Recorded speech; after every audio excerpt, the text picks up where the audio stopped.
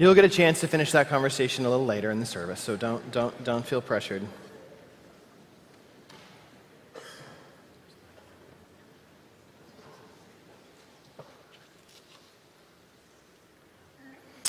I bring you greetings from the Republic of Congo, where this morning Enoch Diasis, our own pastor, preached in a church. 1,200 people, and you would think 1,200 people in Africa in church, that's great, fantastic, normal, everyday sort of thing. And yet this is a country that's been riddled with tribal warfare for a very long time. Tribes of people who are just decimating each other. Millions and millions of people killed in genocide, and there are 13 different tribes represented in this church, sitting next to each other in the pew, next to someone who potentially had killed one of their relatives, their friends, their whoever it may be. And the God of the universe is very, very present there as he is with us here. And so Enoch would want me to tell more stories, but I wouldn't want to take those stories away from Enoch. But know that the team, Enoch and a group of 12, are there and doing great ministry. They started a week in South Africa at a Maranatha church, about 4,000 people. He preached there last Sunday, and this Sunday he's in the Congo. They come back to us in the next couple of days, but very exciting times for VLI in terms of trying to find a partner church that we'd be working with there in sub-Saharan Africa. So, exciting. We're looking at a passage of Scripture which is probably sort of like the fire hose, taking a small drink from a fire hose. It is just a chock full of really rich, good stuff. I'm going to do as much as I can with it, and then we'll see if we can take away some things for ourselves in the midst of the passage. But in the year that King Uzziah died,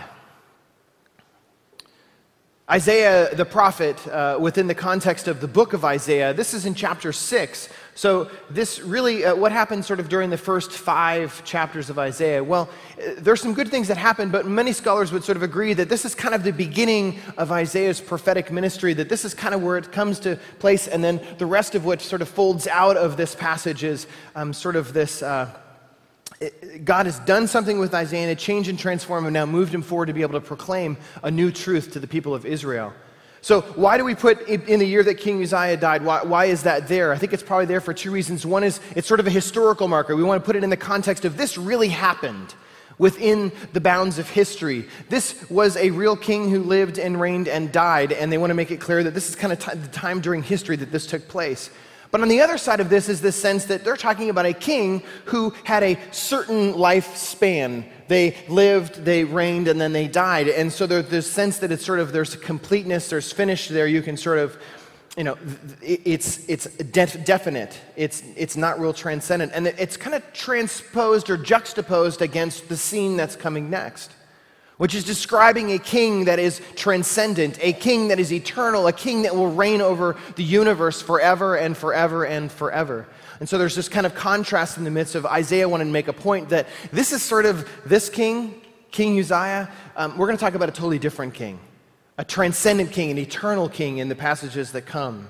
And so in verses 2, 3, and 4, you probably get a sense of that there's a complete sort of holy otherness to what is being described here. Now, if you've experienced seraphs with 6 wings, 2 over their face, 2 covering their feet, and 2 that flew, if you've experienced that kind of in your everyday life, I'd like to talk to you after the service because can go one of 2 ways. You've had an incredible experience with the Lord, which I'd love to hear about, or you're on some pretty hardcore narcotics of some kind, and I would want to kind of talk you out of that. But there's this sense that this scene is so super, like, hyper on steroids kind of scene that's so different than anything we could ever experience. It's even more different than Avatar. Do you realize the significance of what I just said? No, really, it's not that significant because it's so much better and so much deeper and better than that. And there's this sense that God is sort of setting up this place of worship that is all in worship of Him. In verse 5, I don't know, for some reason I have this sort of Steve Carell character sort of walking in the midst of it, so I'm going like, woe is me. Like, I don't fit in here at all. I'm a man of unclean lips. Comes from a group of people who have unclean lips. Like, just sort of kind of a bumbling kind of person. Now, some would say like, that doesn't say it there. And Isaiah was a great prophet, and how dare you. But there's this sense that you could not be not like dumbified in the midst of such a scene. And so the eternal comes into connection here with the that which has an end and a beginning and an end. The holy interacts with the unholy human. And that's sort of the next scene, is that the seraphs come in with this coal, again, this sort of super terrific, you're kind of going like, that's crazy sort of talk. And then God talks to him, asks a question, and the response from Isaiah is, send me, I'm ready to go. Walter Brueggemann, who's a scholar, would sort of describe this scene, kind of two different ways. One would be that this is a description of right worship. The first 4 verses are talking about just worship of God and what that sort of looks like. And that this is a good way in order to praise, that it's always sort of this way. And then our response to that, the holiness of God in worship, is we can't not get into that situation and confess that in the midst all of this holiness, we are unholy. And so we confess that, God, I don't belong here. My lips are unclean. I come from a people of unclean lips. I just don't belong in this scene. And yet God doesn't leave us in that place of not being in congruence with that holiness. He comes down in the midst of this situation through a seraph, brings this coal, burning coal, puts it on his lip and says, your sins are forgiven, your transgressions are blotted out, and so I'm going to make you a part of this scene in some way, not because of something that you did, but based on the holiness that comes from this experience. And then finally, it's sort of, you've gone through all these experiences, and now it's go. Go. Go and profess. Go using this mouthpiece that I've given you, given this thing that happened in your lip, it transformed lips. Go and proclaim the good news of God. Proclaim the repentance away from sin. Proclaim that there is something better out there than all of this.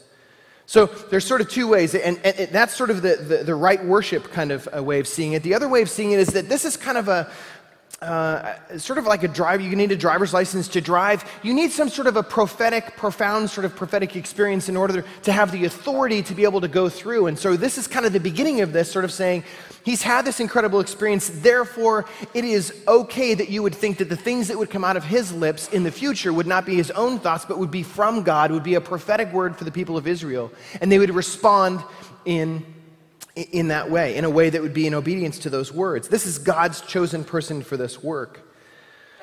So where does all this fit into what we're studying right now? We're looking at the book of Acts is what we're doing, so why are we in the book of Isaiah? We're looking at two guys, two of God's most profound sort of prophetic voices, one from the Old Testament, one from the New Testament. We're looking at Isaiah today, and last week we looked at Paul. We're looking at these guys who had these unbelievable, supernatural, extravagant kind of experiences with God in order to call them into ministry. It's both a call and a conversion kind of at the same time. There's a sense that they're being called into something new, but there's also something that we're taking the old, we're changing it around, and we're bringing something new. So it's both and. It's not necessarily one or the other. These guys are being called, and they're being converted and called into a new way of doing ministry, both Isaiah and Paul in their own right.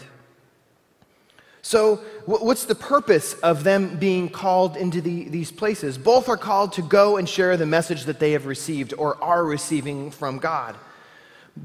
This is both a call and a conversion. This is an experience that ends up being their calling card to some degree.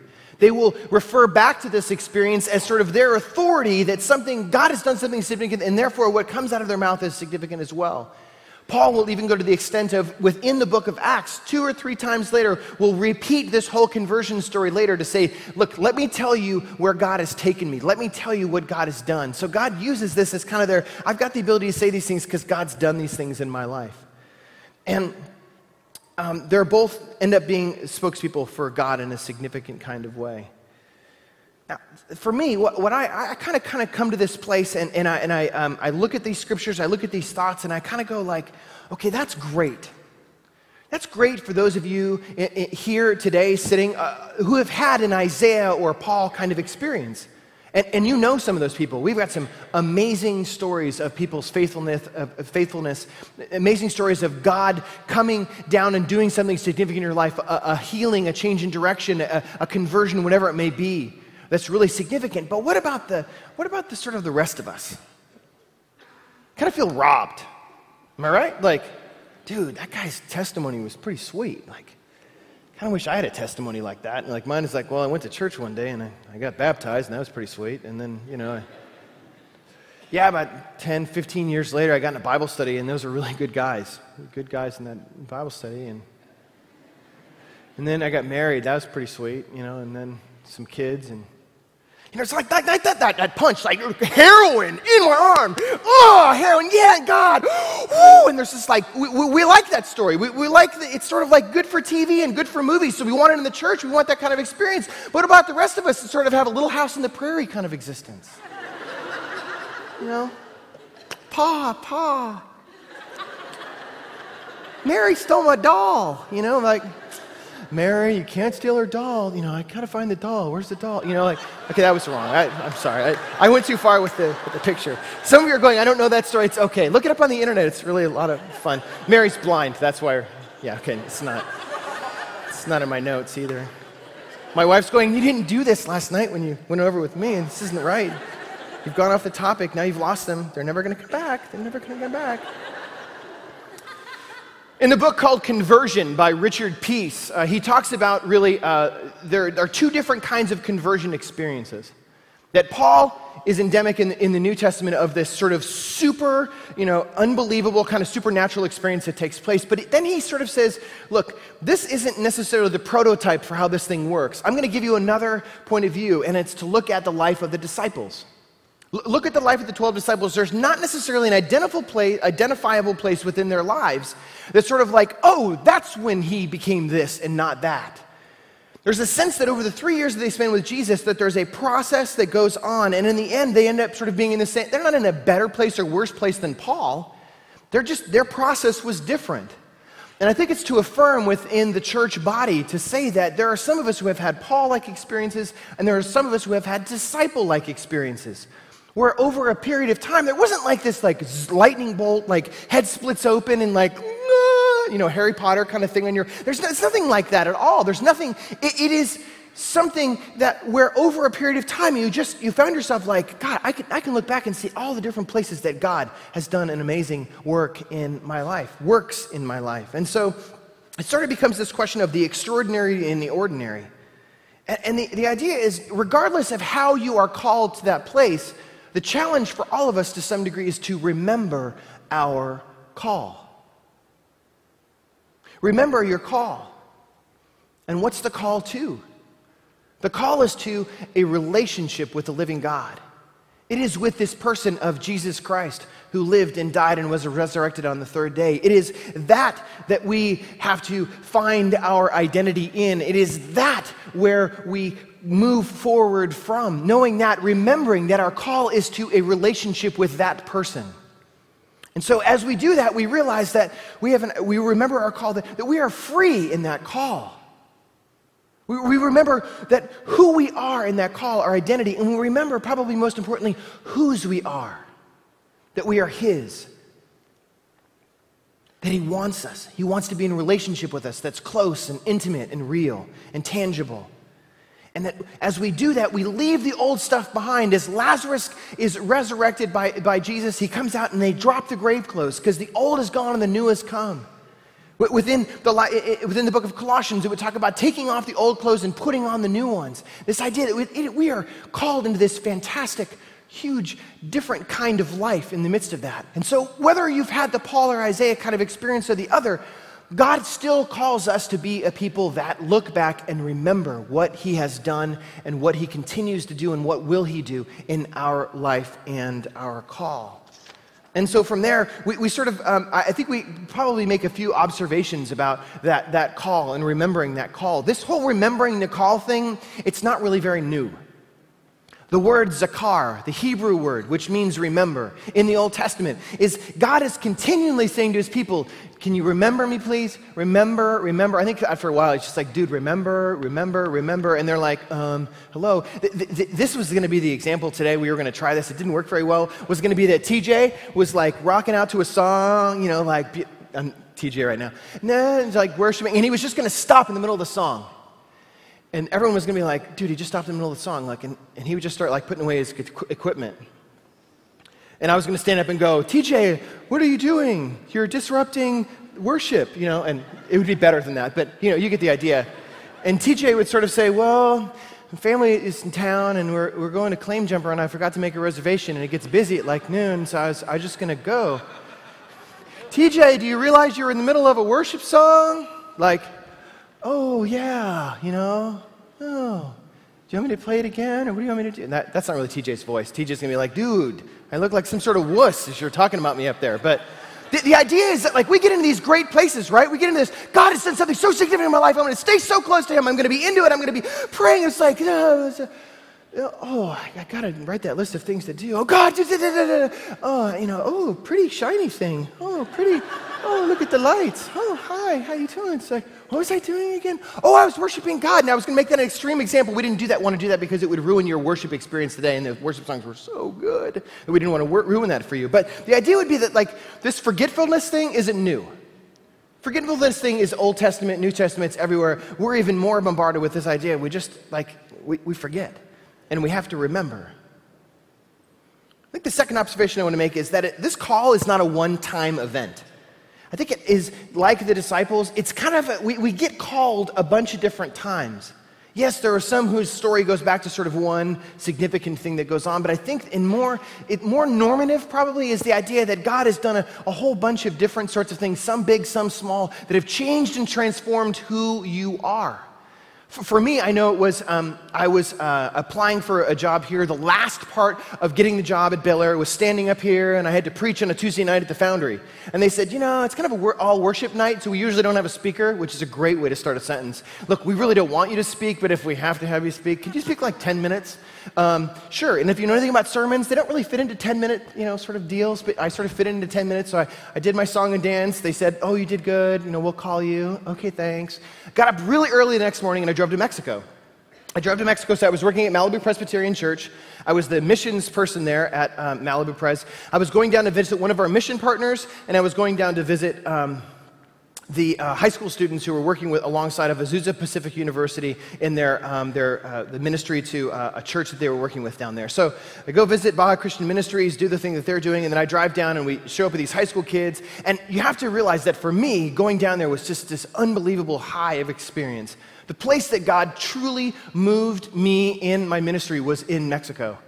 In the dirt of sleeping overnight in tents and going to the bathroom in porta potties and just holes in the ground and all this sort of crazy stuff, God moved me in ways that I can't really enumerate.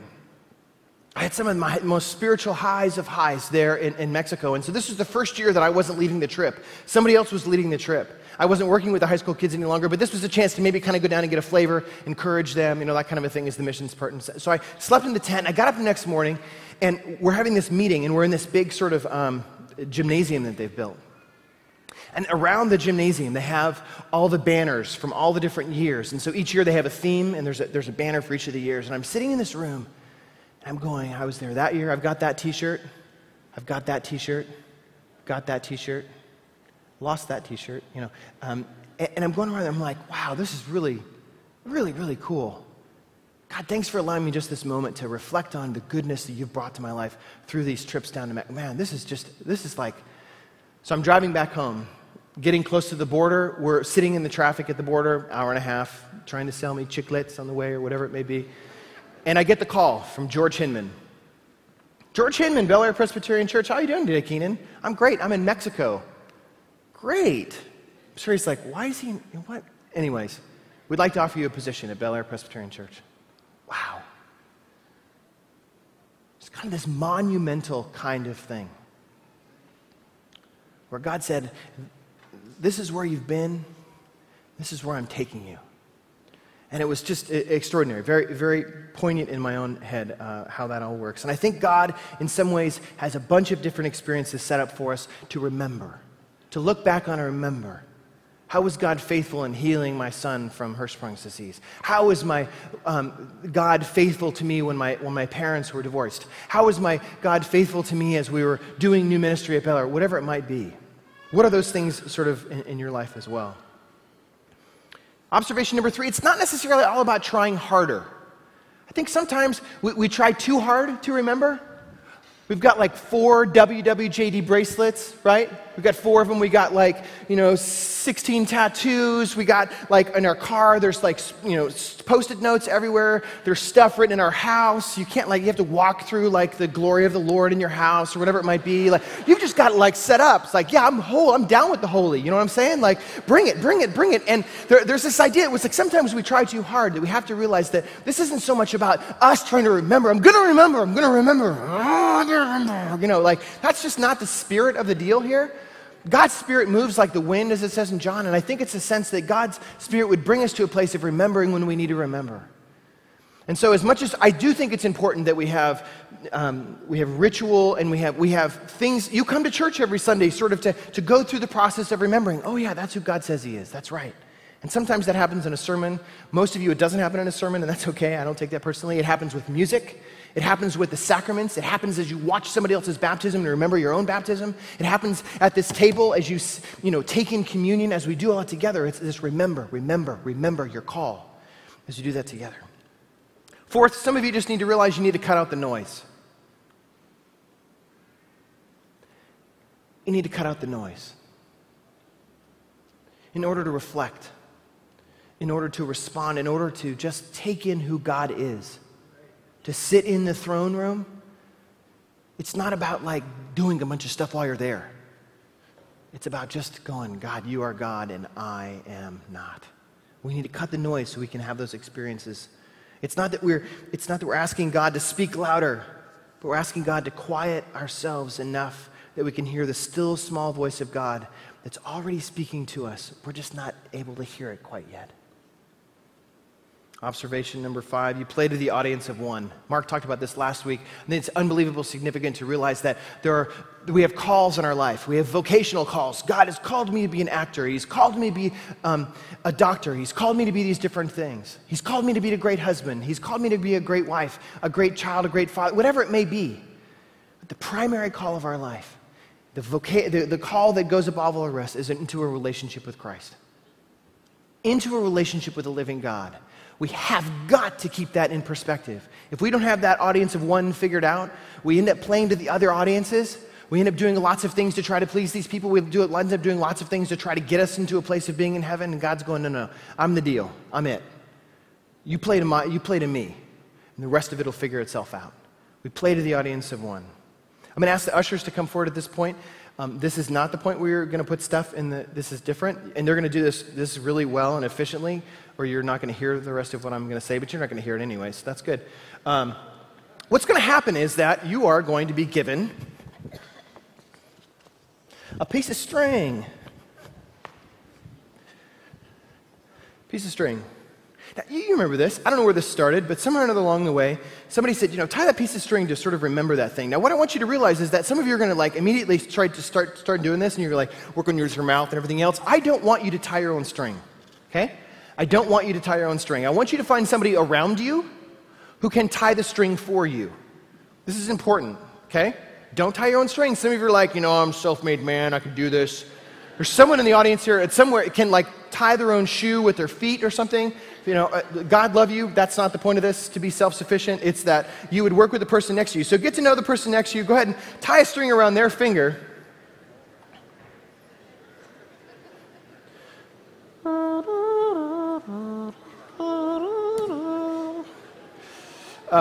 So you've got a string, you've got a bow. Bow, a knot, whatever. Let's not try to do that too tightly. We don't want any tourniquet kind of things going on. I lost a finger at Bel Air Presbyterian Church once. That string guy. 2 strings walk into a bar. No, don't tell that joke. I can tell the string joke. It would go well. 2 strings walk into a bar. Bartender says, see, this is just to kind of take up time while you're talking amongst your friends. He says, we don't serve strings here. To the left, the guy went out, tied himself up, and frayed the top of his head, came back in, and the guy says, we don't serve strings here. And the guy said, not a string. I'm afraid not. Sorry. It's really bad. But it took up time there, so you'd have something to listen to if you were not participating in the life of the thing. What's the last observation here? Strings are really fun. Strings make sweaters. No, that's not the point. The idea is that we have a hard time remembering on our own. In isolation from others, it is difficult to remember. The point of community, God uses community to remind us of who He is. So you come together for this type of worship experience. You come together with your small group. You have another couple over for dinner. You have a family over for a meal, whatever it might be. And in the midst of all that, the idea would be that you would be a reminder to others. The string represents sort of, whatever it is that you need to remember today. For some of us, we just need to realize that like this whole thing is not about an individual experience. Some of that takes place, but so much about the communal experience. And the community is there to remind us, bring us back to the truth of who God is. So, if we go back to the Isaiah passage, there's something here to maybe further reflect on in terms of kind of our own place in life. Maybe we need to praise Him more. Maybe we need to remember something yourself that you've really never experienced to begin with. It's difficult to express to somebody else. Man, it's great riding a unicycle and the experience of the wind going through your hair. It's like you've never ridden one before, right? No, never ridden one. It's hard to express what it is to ride a unicycle unless you yourself have ridden one and ridden it for a while. It is a difficult thing for you to express what's going on in the life of faith, what it is to worship God with all of your life and all of who you are. It's difficult to share that with somebody else if you yourself aren't doing it. And so some of us need to go back to the throne room and just experience God. That's it. Nothing more, nothing less. Maybe some of us have forgotten who we are in light of who He is. And in the midst of that we would come back to a place of realizing that confession, although it's been sort of this kind of a Catholic sort of a thing, that there's a particular place and time within the Catholic faith that amounts that to happen, that we got to come back as those who are of Reformed faith and say that there is a place for confession in the life of the community. And part of that is going, He's God and I'm not. Some of us need to just confess. Maybe you're in a place where you haven't experienced the full force of God's forgiveness through Christ. In this passage, it is the seraph who inflicts pain on Isaiah.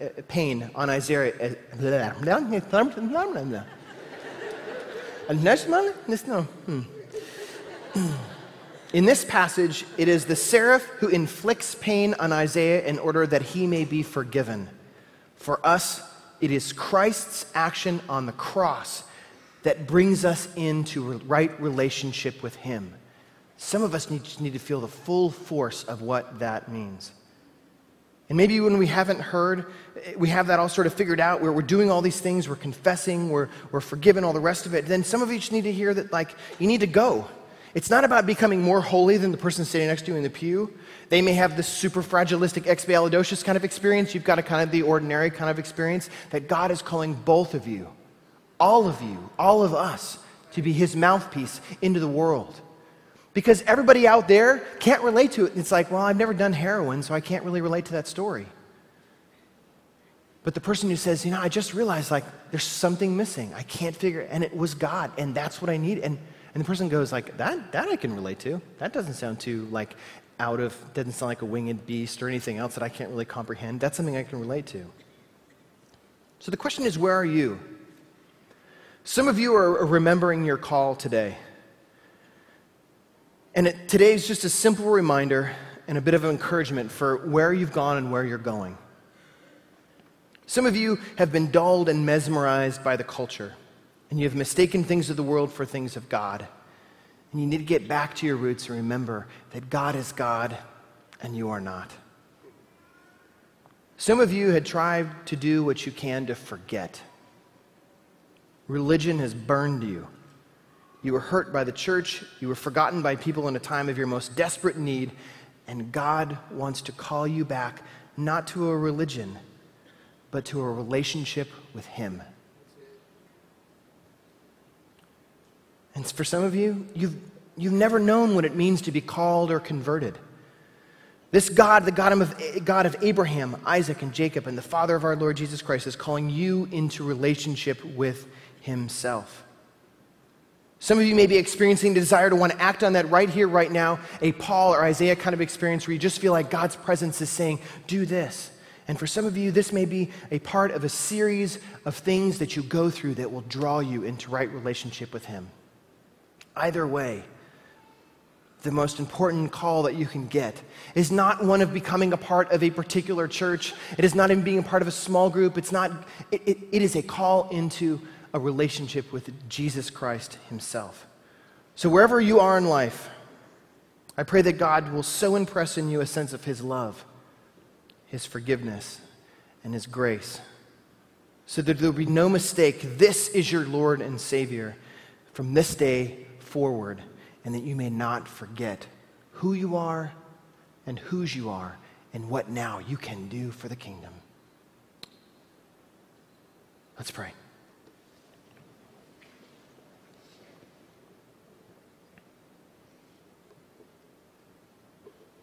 God, I do pray for all of these different groups of people we just talked about, God. For those who are living out their faith in significant kinds of ways, God, would you continue to encourage them in that way? God, for those who have been dulled and mesmerized by the culture, God, would you draw them back to a place of not back into a religious institution, but into a right relationship with you? And for those who have been hurt and burned by the church, God, would you allow real healing to take place? The kind of healing that only you can bring about. And God, for those potentially who are here who have not been called or converted before, God, there is that voice that is different than mine that is saying to you, come to me, you who are sick and weary, and I'll make you well. God, if that's where you are, then right now you're saying to God, I want to leave behind the life that I've had, the sin, the reckless living, all the rest of it, God, so that I can come into a full relationship with you, Jesus Christ. I submit my life to you. I surrender my life to you. And God, for all of us, that we are a called people, God, that you would continually remind us that you love us and that you want us to share this love with others. God, move in our community. Allow us to encourage one another to move in directions we never thought were possible because you are with us. The Holy of Holies is moving through ordinary and extraordinary people. We pray this all in Jesus' name. Amen.